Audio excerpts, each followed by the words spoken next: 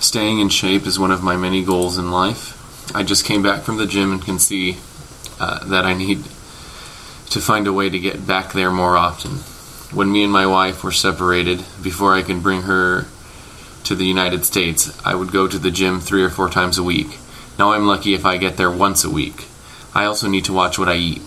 It's nice to have so many choices, but one drawback about that is a lot of those eating choices are unhealthy.